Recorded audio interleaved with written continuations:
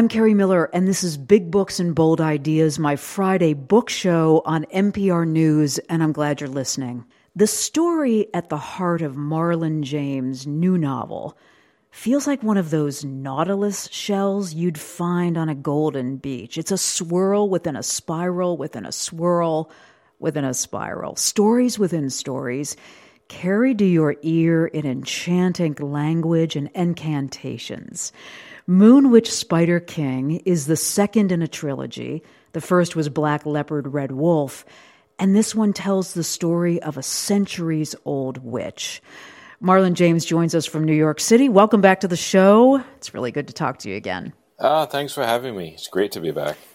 I want to talk about witches and why they appear in so many different kinds of mythology and folklore. So I was thinking about this. It occurs to me that, witches are everything human history has said women shouldn't be: deeply powerful, all-knowing, merciless, shape-shifting, authoritative.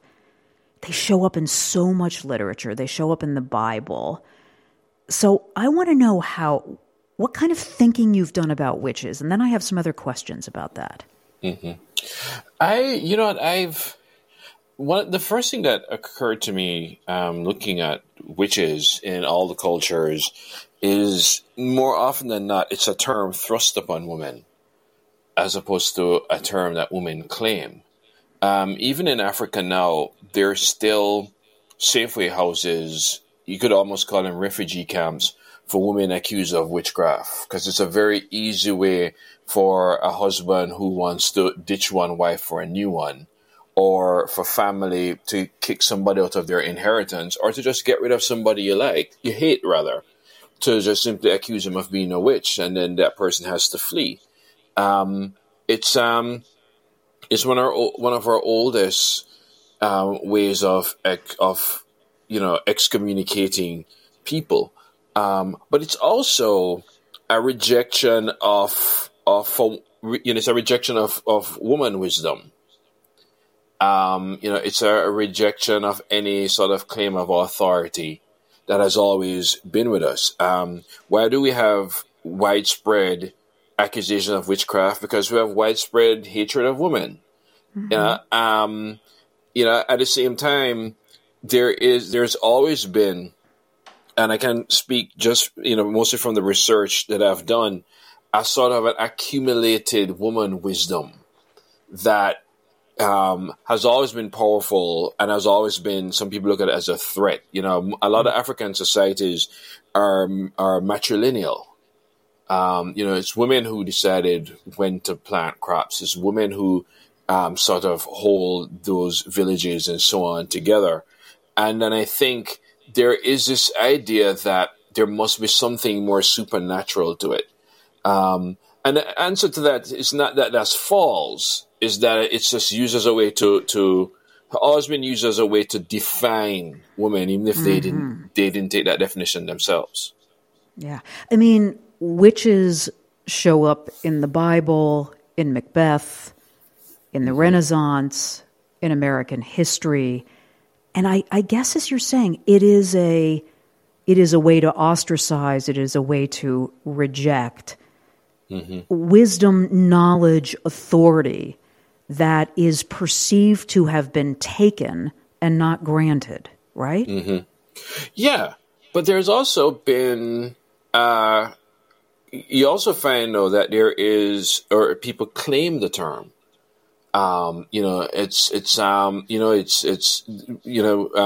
People go, yes, I am a witch, or I don't subscribe to this sort of, I was going to say Judeo-Christian, but there are lots of witches in all sorts of cultures, that I am going to forge a path that you have not laid out for me. And I think that's it too. I mean, we forget that up to around the 1930s, spontaneity was still considered a mental illness in women. So the idea of women forging a path that has absolutely nothing to do with a male gaze or society is something that still scares a lot of people, but there's still women who have always claimed that. This is probably why, if you look at artwork of witches from the medieval era, you'll see them portrayed as misshapen, distorted, malevolent figures. I'm interested in, you've talked about African mythology and some of the other mythology and literature that you've done research on. You're from Jamaica. I'm curious about how witches are seen in Caribbean myth and literature. Well, I guess the closest we come to witches in the Caribbean is Old Hege or Old Hege, Hige, who is also a shape-shifting witch who will come for your blood and change form and use to scare children. There's that person in Jamaica. There's also the Obia woman, who, at the core is really a medicine woman, because the core of Obia is still potions. Drink this to make him love you. Drink this to such and such. Usually when we say medicine, the noun that usually follows is man. Right. But the Obia woman is a medicine woman. Yes, the person can work curses as well and so on, but that's how it's taken. And it's still, in Jamaica, there are still huge parts of the country that believe them. And I think because of that belief, they still have that, they have that power. But, there are certain parts of Jamaica. There's a parish in Jamaica called St. Thomas. And usually when you tell people, I was away. I was in St. Thomas last night. They go, oh. What does that mean if you've gone there for the night? You clearly have gone to an Obia woman or an Obia man to work some sort of curse or some sort of blessing. So there, it says something that in both cases, more often than not, the term is evoked to scare. Mm-hmm. Have you been to one of these Obia men or women for yourself? No, I haven't. I should. I got some back pains. I should. You need a blessing. What about cursing? I mean, do people believe you can bring the name of someone to these people, and that there's a direct relationship between what will happen to the people whose name you've submitted and whatever magic these people have worked? I'm not saying there might not be some kind of relationship. There might, but what's the tenet of the belief there? I think the belief. There are lots of ways of looking at it. That if everybody believes it, then that will make it happen. A friend of mine talks about how at a funeral, they were there for a grandmother's funeral, and one night her cousin just was screaming in the night because a pillow is floating in the air. And people rush in and go, you're just dreaming. And she goes, no. And they all look up and see a pillow floating in the air. So is it that the pillow was floating, or has hysteria contagious? The answer to both is yes, I think. That, these things need believers. And if you believe, then reality does sort of shifts for you. And it does happen. I think, we could argue about how much of this is true and how much of this is belief, and does the belief make it true? All day. My loose theory is that what they're really doing is sort of throwing things out into the universe and then seeing what cosmic forces will act on it. Right. It's a belief, and it's always been a pagan belief that everything is alive.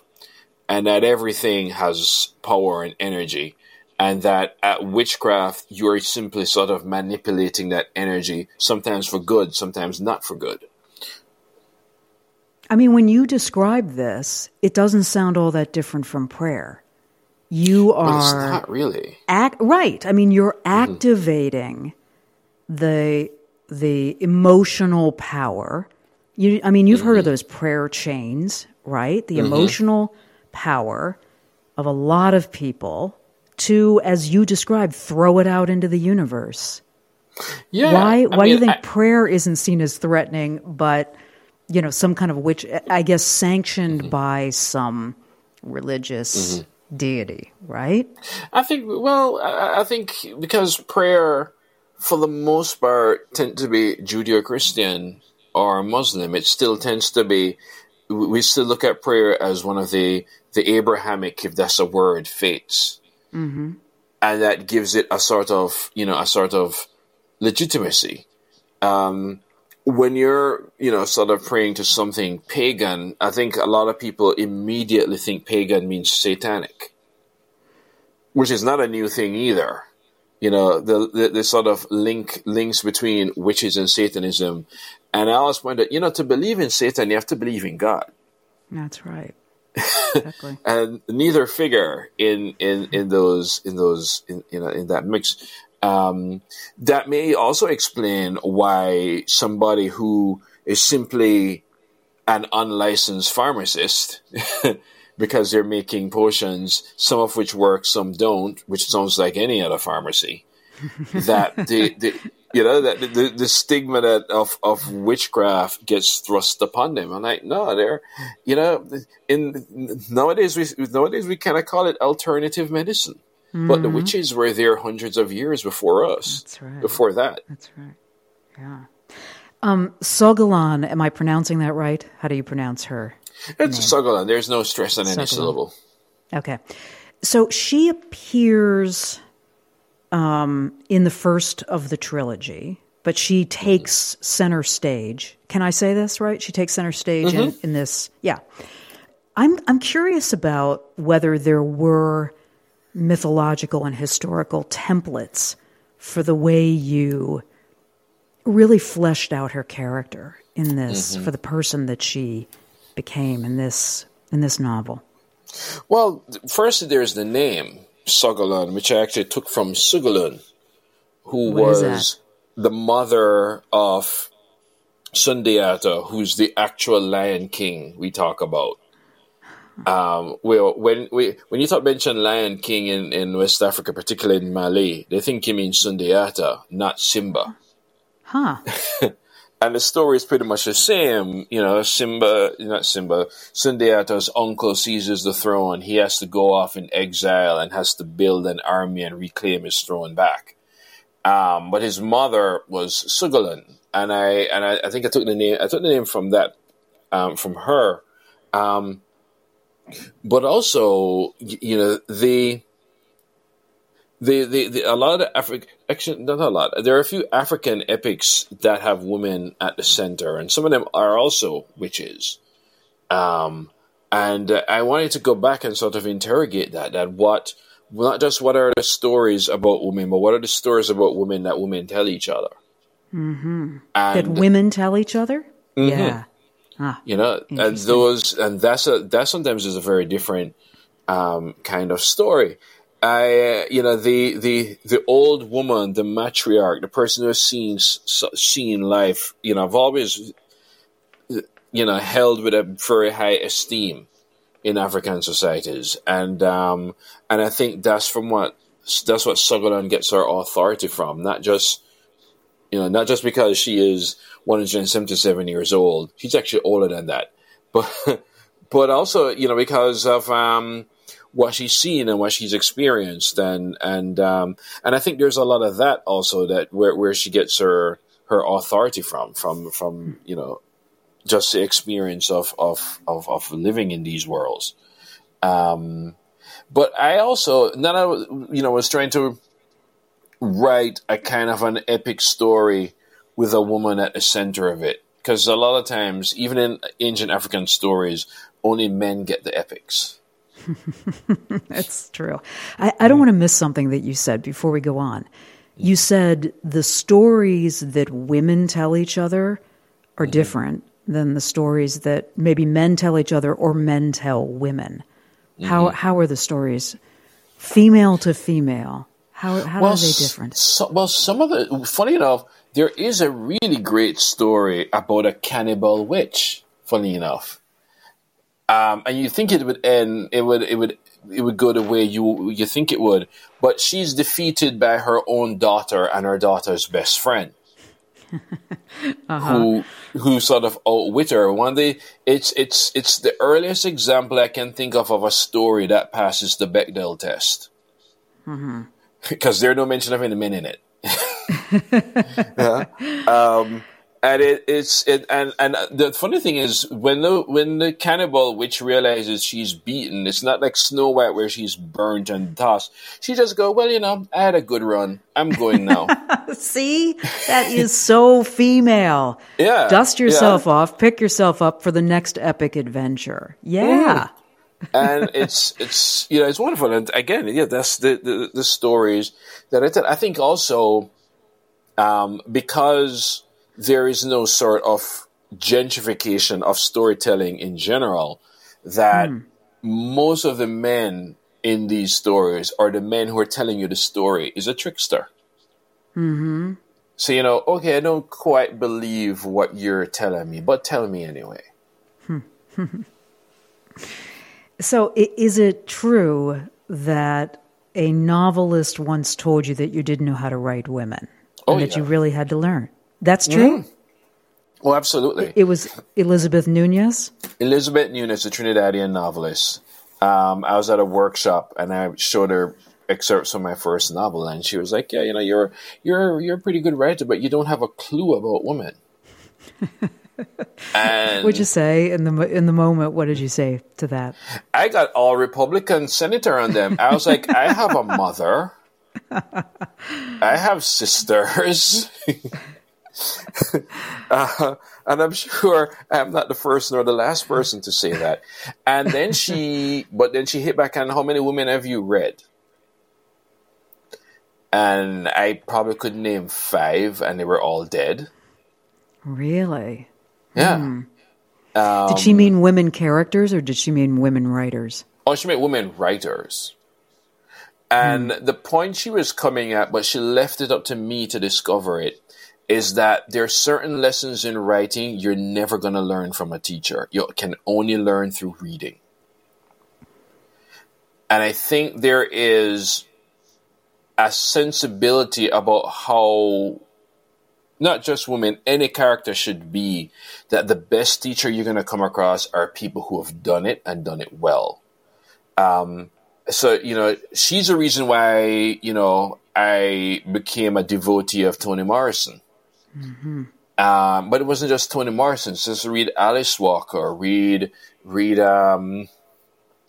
Iris Murdoch, read Muriel Spark, read Gail Jones, read Paul Marshall, read Kathy Acker. Mm-hmm.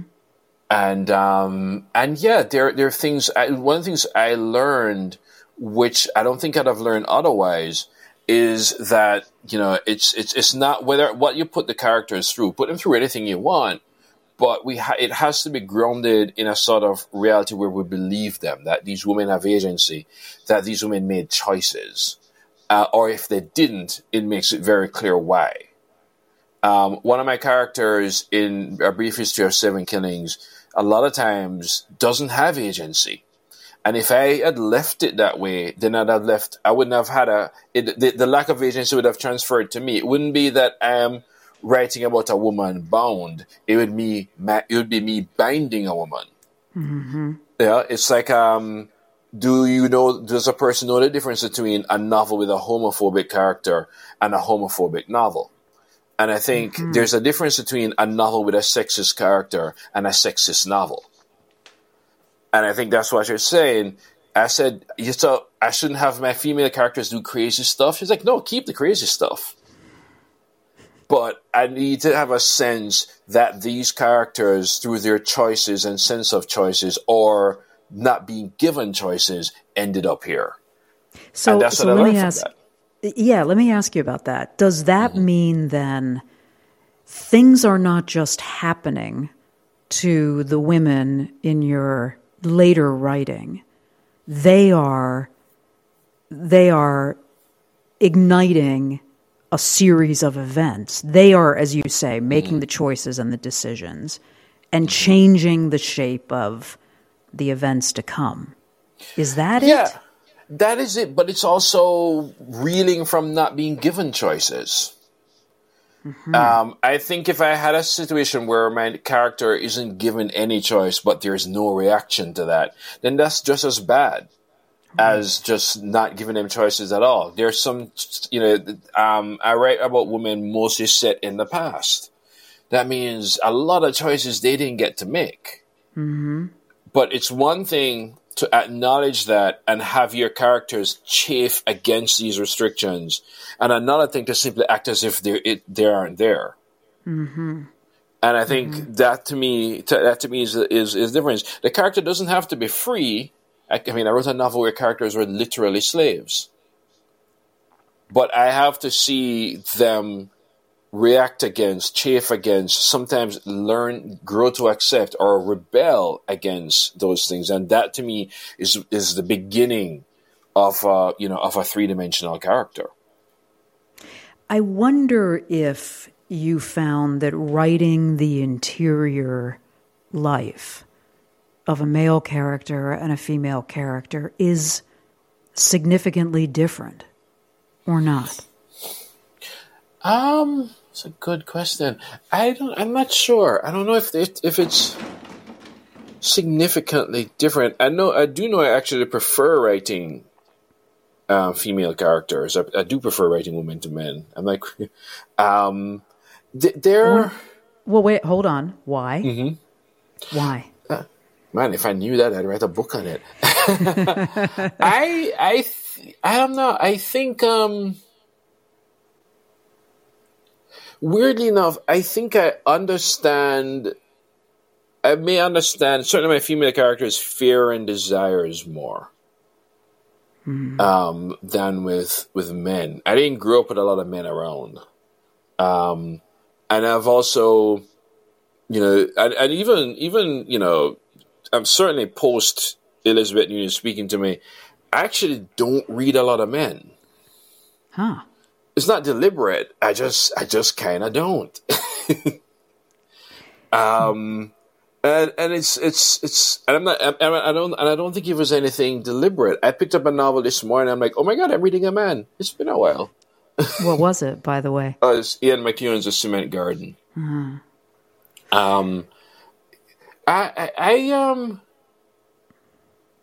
I think here's why I think they're still very different. Not that I think their characters or their desires or their conflicts or their prejudices are any different, but the impact that their actions have on society as a whole and how society regard them are profoundly different. Mm-hmm. And I think that's what make them different for me. It's not their inner character so much as the world in which they have to respond to. So, and that's kind of why I asked you the question, because the interior perception of how the world is reacting to you as a woman, to me as a woman, let's say, is, it's something that we are steeped in, from infanthood. It's something that we swim in that ocean, right? It is second nature to notice how the world is reacting to the way we are. It sounds like that's something that you began to understand when you were reading a lot of these great women writers. It's maybe what Elizabeth was talking about. Yeah, I think it's absolutely. I think that is a wisdom. I think that you don't necessarily learn from just listening to people because it's secret wisdom. I think, and also it's. There honestly. Let's just call a spade a spade. There are very few male writers you can read and learn that. That's for sure. That's right. Did somebody come to mind that you'd say, yes, here's a male writer besides you, that you can really tap into that secret wisdom? Who comes to mind on that? That's a good question, and that's my vague way of saying I'm not sure. It's. I don't think I'd make like a hard statement that men cannot write women.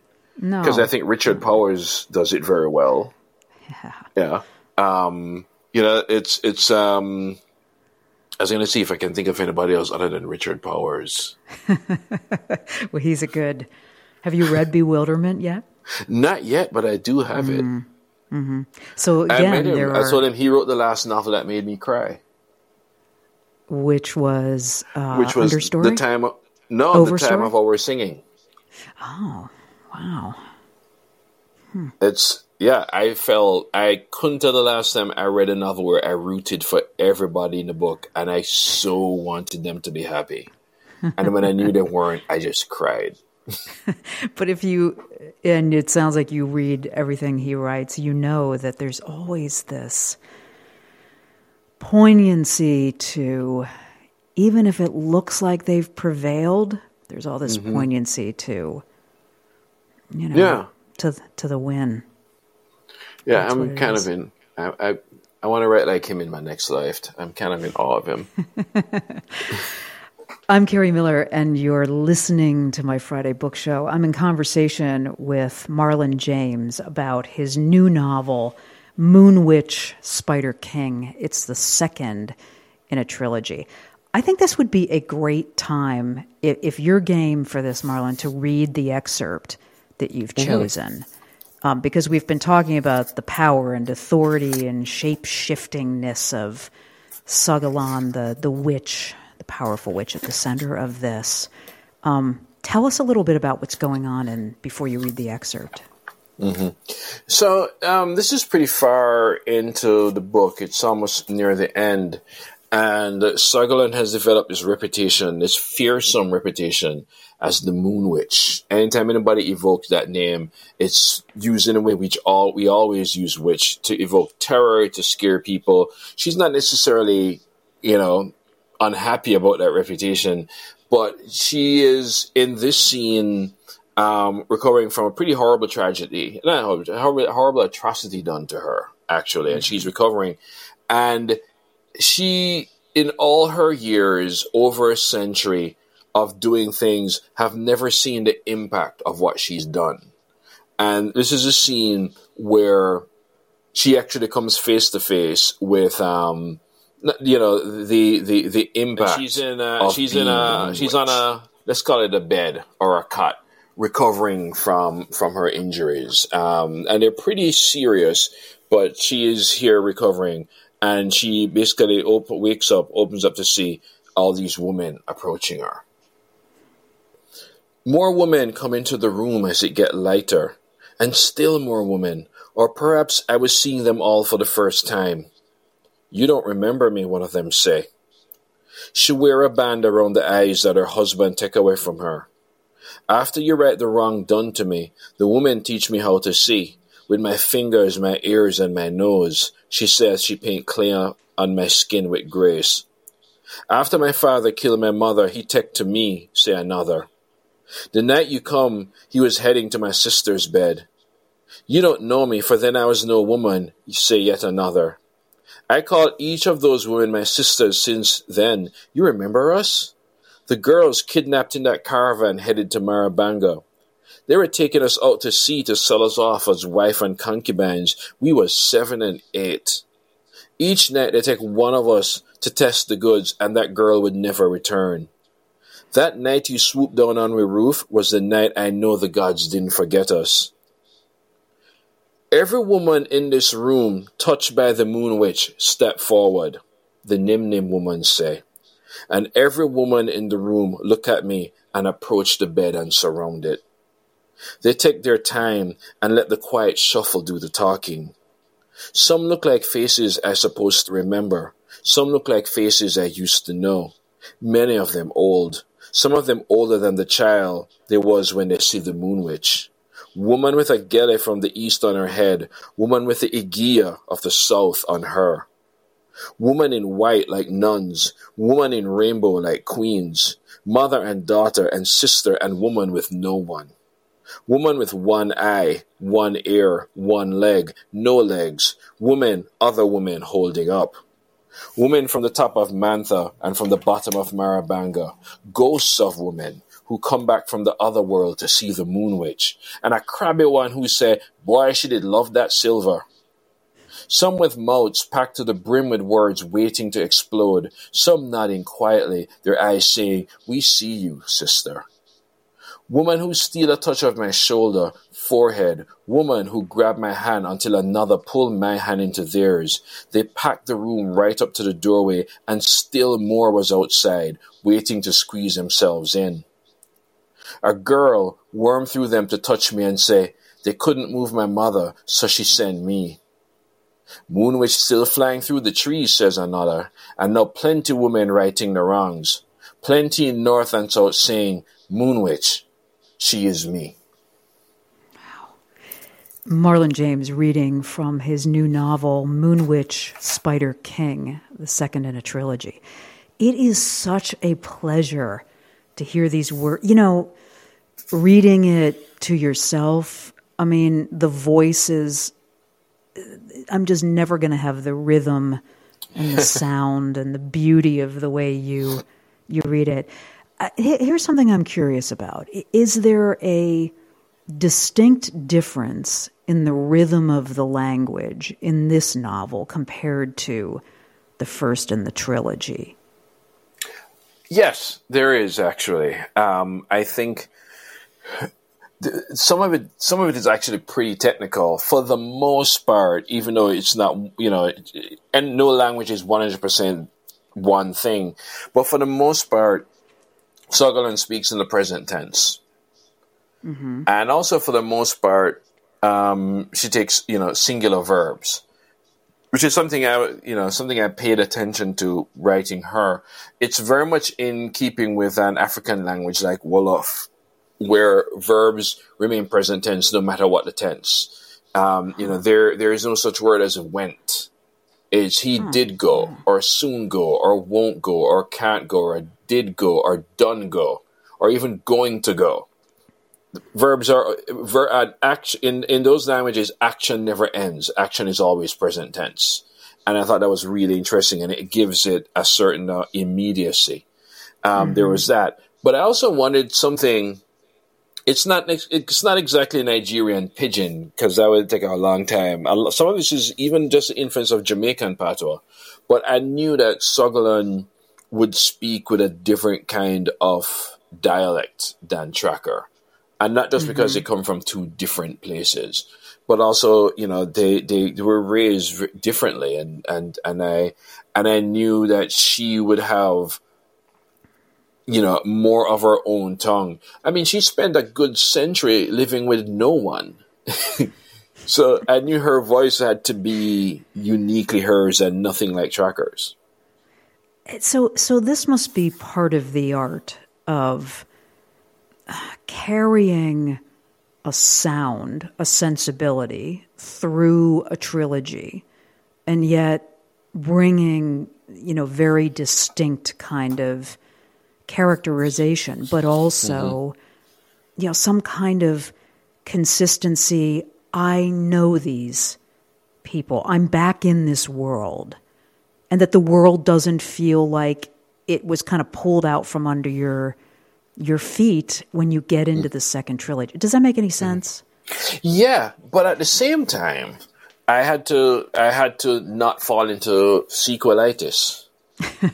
Because I wasn't writing that kind of sequel, whereas I wasn't writing a part 2.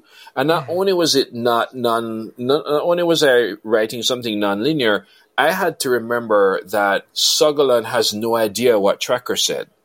Right. And it would have been very easy for me to just write a point-by-point rebuttal of the first book. Yeah. But I started out doing that. Then I went, but hold on, she wouldn't have known anything that he said. Because Tracker's telling, we should tell listeners who maybe haven't read the first book in the trilogy, he's telling the story. Right. And she figures into the telling. Yeah. She figures into the telling, and for the most part, she's one of the antagonists of that of that story. Right. It would have been very easy for me to just turn it into a book-long version of "Reader, please like me," kind of thing. And as I say, it would have been easy. It would have been too easy to simply have her rebut everything he said. Instead, but that would give her a knowledge that I have as a writer, she doesn't have as a character. And also, it would make it seem as if what's important to Tracker or what's important in the first book is important in the second, and it's not. So it's not even that she's coming out against his testimony. She's oblivious to his testimony. She has no idea what his testimony is whatsoever and doesn't care, really. Right. And because of that, I had to, in a weird way, forget the first book.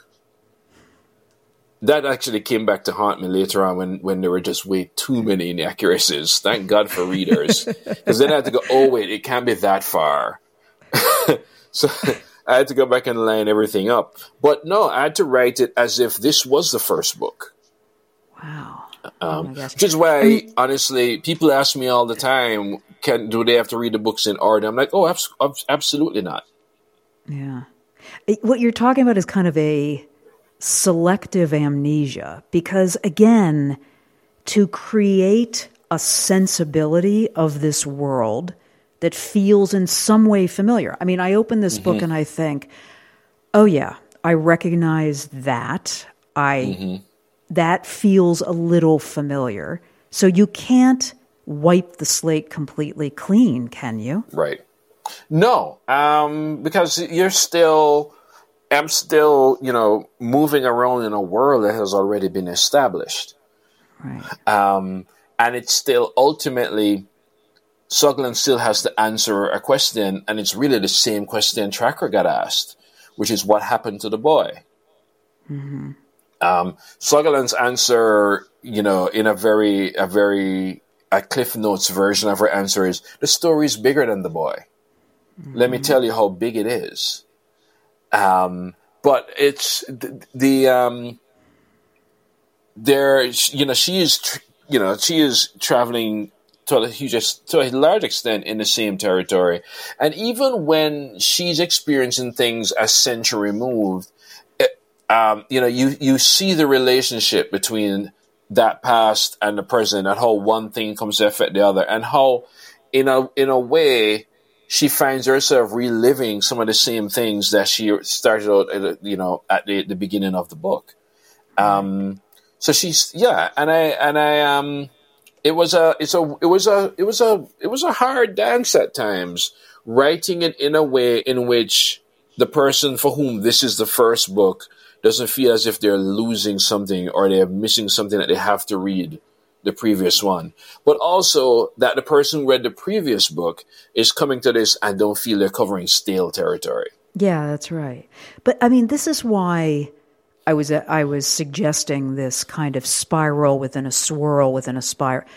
I guess what I want to know about that is, how far in do you get to, let's say, a novel like the new one, Moon Witch, Spider King, and feel like you've found your way through those spirals? It's funny. I think the first page that I actually wrote is now on page 384 in the book. Wow. Oh my gosh. Which says, among other things, one, yeah. I usually, I can't start a novel at the beginning. I'll start where it first appears in my head. And usually that takes me to what the real beginning would be. And I wrote a good 40 pages. Those 40 pages from 384 was what I started to write first. And then I jumped to a flashback, and that became the beginning of the novel. I sometimes have to go pretty far into a story before I know what the story is. And before I know who the story is about. Even though what I begin writing usually ends up in a novel, it's never at the beginning. I've yet to write a novel where my beginning chapter is a beginning chapter people read. Because I'm still, even with a book like this, where a lot of the world building has already been done, it took a good 50, 60 pages to situate myself and the character, in the story. And realizing, oh, this is where we begin, or this is how far I have to immerse myself into into before I know. Usually I find myself immersing into something that I think is the present. And so far, four times out of five, that actually ends up being the future, not the present. And then the past ends up being the present. But it gives me a context. It gives me a point to work towards. Knowing what page 384 is, then I can work from page 1 to 384 and then figure out the rest. I mean, it takes such confidence to wander through these spirals, as I think of them, and think, I will find myself, at the light, and that's where I'll know where I am, where I've situated. I mean, yeah, right? And confidence? Yeah. I don't think it's more like craziness than confidence. I always say there's usually a point when I'm writing where I just said to myself, you know what? I'll just leave it in until my editor takes it out. That usually doesn't happen, thank God. But yeah, it's I don't know if I know of writing books any other way than just sort of the spirals almost at the edge of chaos, and sort of working through that to see if I have a cohesive narrative here. But I think all my novels come out of chaos. So I have the advanced reader's copy of the book, and there is a note at the beginning that there are 7 maps to come. Mm-hmm. And I want to ask you about those maps. Are those maps that you draw at some point in the working your way through, and then you hang them somewhere in your writing room, and they really help to bring the worlds alive? Or don't you need them in that way? I mean, you pretty much answered my question. I do start by drawing a sort of rudimentary map. One, because, I mean, it's still fantasy, and I'm still in some ways building as I go along. And if I'm writing a novel about New York, I have enough knowledge about New York. If I'm writing a novel about Minneapolis, I pretty much have a good knowledge of Minneapolis so that I can simply walk throughout Minneapolis. Somewhere like, an imagined world is not building it is just the beginning. The characters have to move through it. And I think because of that, maps become pretty important pretty early. So what I usually do is sketch something, just enough to get me through the novel. And the initial novel inspires the maps. And then once the maps are drawn, funny enough, the maps then inspire the novel. It's. I know that person has to head north or head south. There was a trip in my book that I think took a few days, and then when after drawing a map, I realized, oh no, this has to take a few months. But it reminds me of something Edith Wharton said about setting. She said setting is a definer and a confiner. Oh.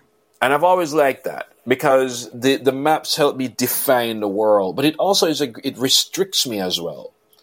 Mm-hmm. And I actually quite like the restrictions. I like being known, the person can't go down that street because that street is a dead end or so. And it inspires me in a way in which writing about an actual place, I think, would inspire someone. But that's where the maps become pretty crucial. So I would say maybe halfway through, those maps go from being sketches to actual real things. And even then, they get changed because I remember after I've actually handed in a few drafts, completely reimagining one of the cities, which I forget the name of now. And of course, I had to go and change the map. But yeah, they became what that Eden Wharton thing. The maps became my definer and my confiner. You're listening to Marlon James, and we're talking about his new novel, Moon Witch, Spider King, the second in a trilogy. The first novel was Black Leopard, Red Wolf, but as Marlon says, you don't have to read them in order.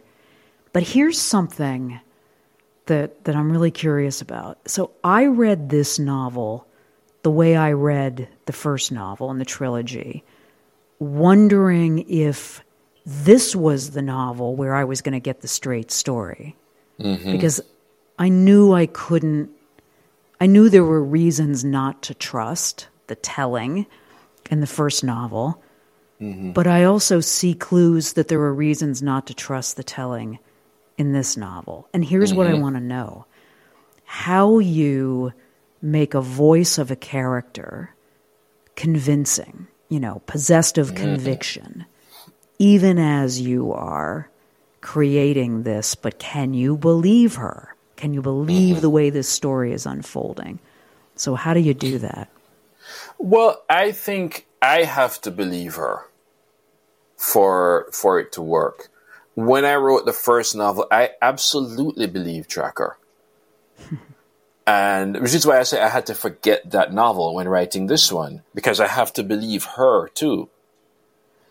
So that's why her story ends up the way it is. I think if this book was merely a note by note, point by point response to Tracker's story, then it's merely just an argument that Tracker lied. She hasn't heard his argument, and I had to remember that. But I had to believe her. So no, people ask, who do I believe, Tracker or Moonwitch? My answer is yes. But I guess I'm asking more about the skill involved in infusing a character's telling, a character's voice, like Sagalan, with conviction. Mm-hmm. And even though, and yet, building this little structure underneath it that says, but can you believe it? Can you believe it? Mm-hmm.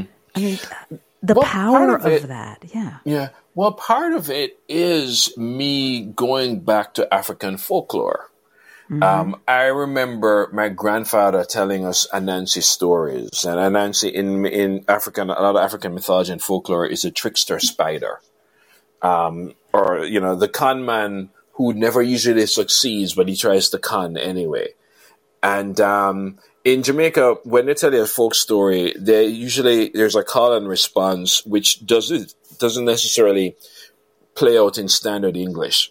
I tell you a story, and I shout Jack Mandora, and you say, "Mina choose none," which loosely translated is, "That's my story. Do you believe it?" And my response is, "No, I don't. Tell me another one." Wow. So there is, in a very basic way, me trying to return to African oral storytelling, where you can't trust anybody, including the storyteller. What does it mean? It means that the burden of truth is actually left on your belief.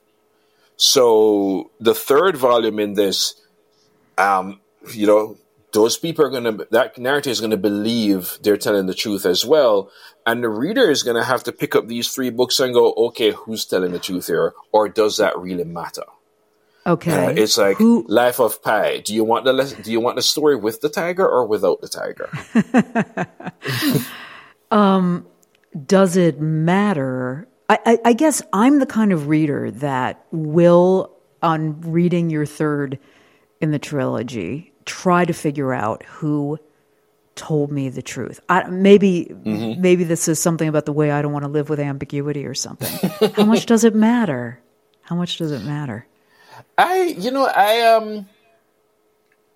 Truth is a lot of things, but it's also an act of reduction.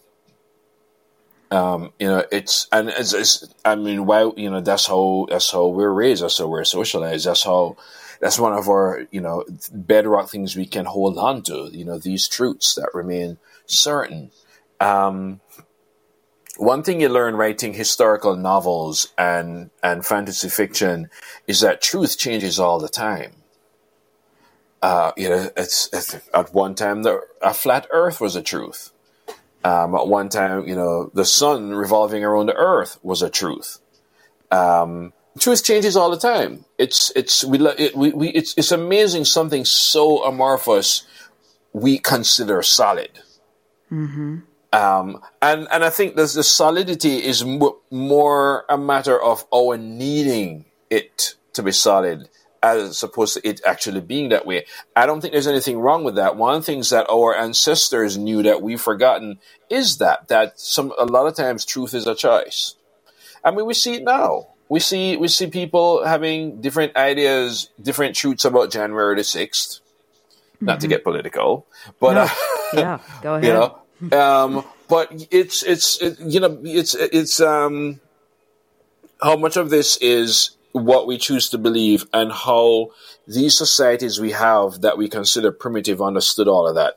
But it also means, as the listener or the reader, you have some detective work to do, because I'm just presenting clues. I'm not telling you what to make of them, and I think that's the thing. Moon Witch and Black Leopard, they're just presenting clues. They're just presenting data. Who you believe is really going to be up to you. You know, it's really interesting that you chose Flat Earth as one of your examples for, who believes what truth, because I am reading a nonfiction book by a journalist who covers conspiracy theories and the Flat Earth people. That conspiracy theory has gained new life. And what is so revealing in this book is that they come to that theory with all of the conviction and certainty that you would declare it's obvious, the science shows.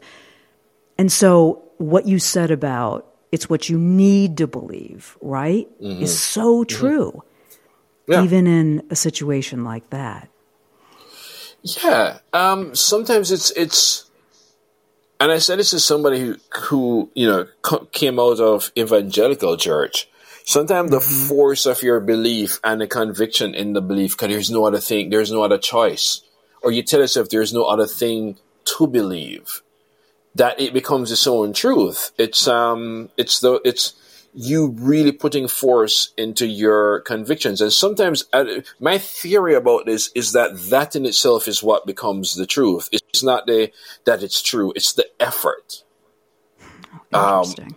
That gives it this sort of credence. You're believing it so hard that it's the hardness of the belief that you're actually calling truth.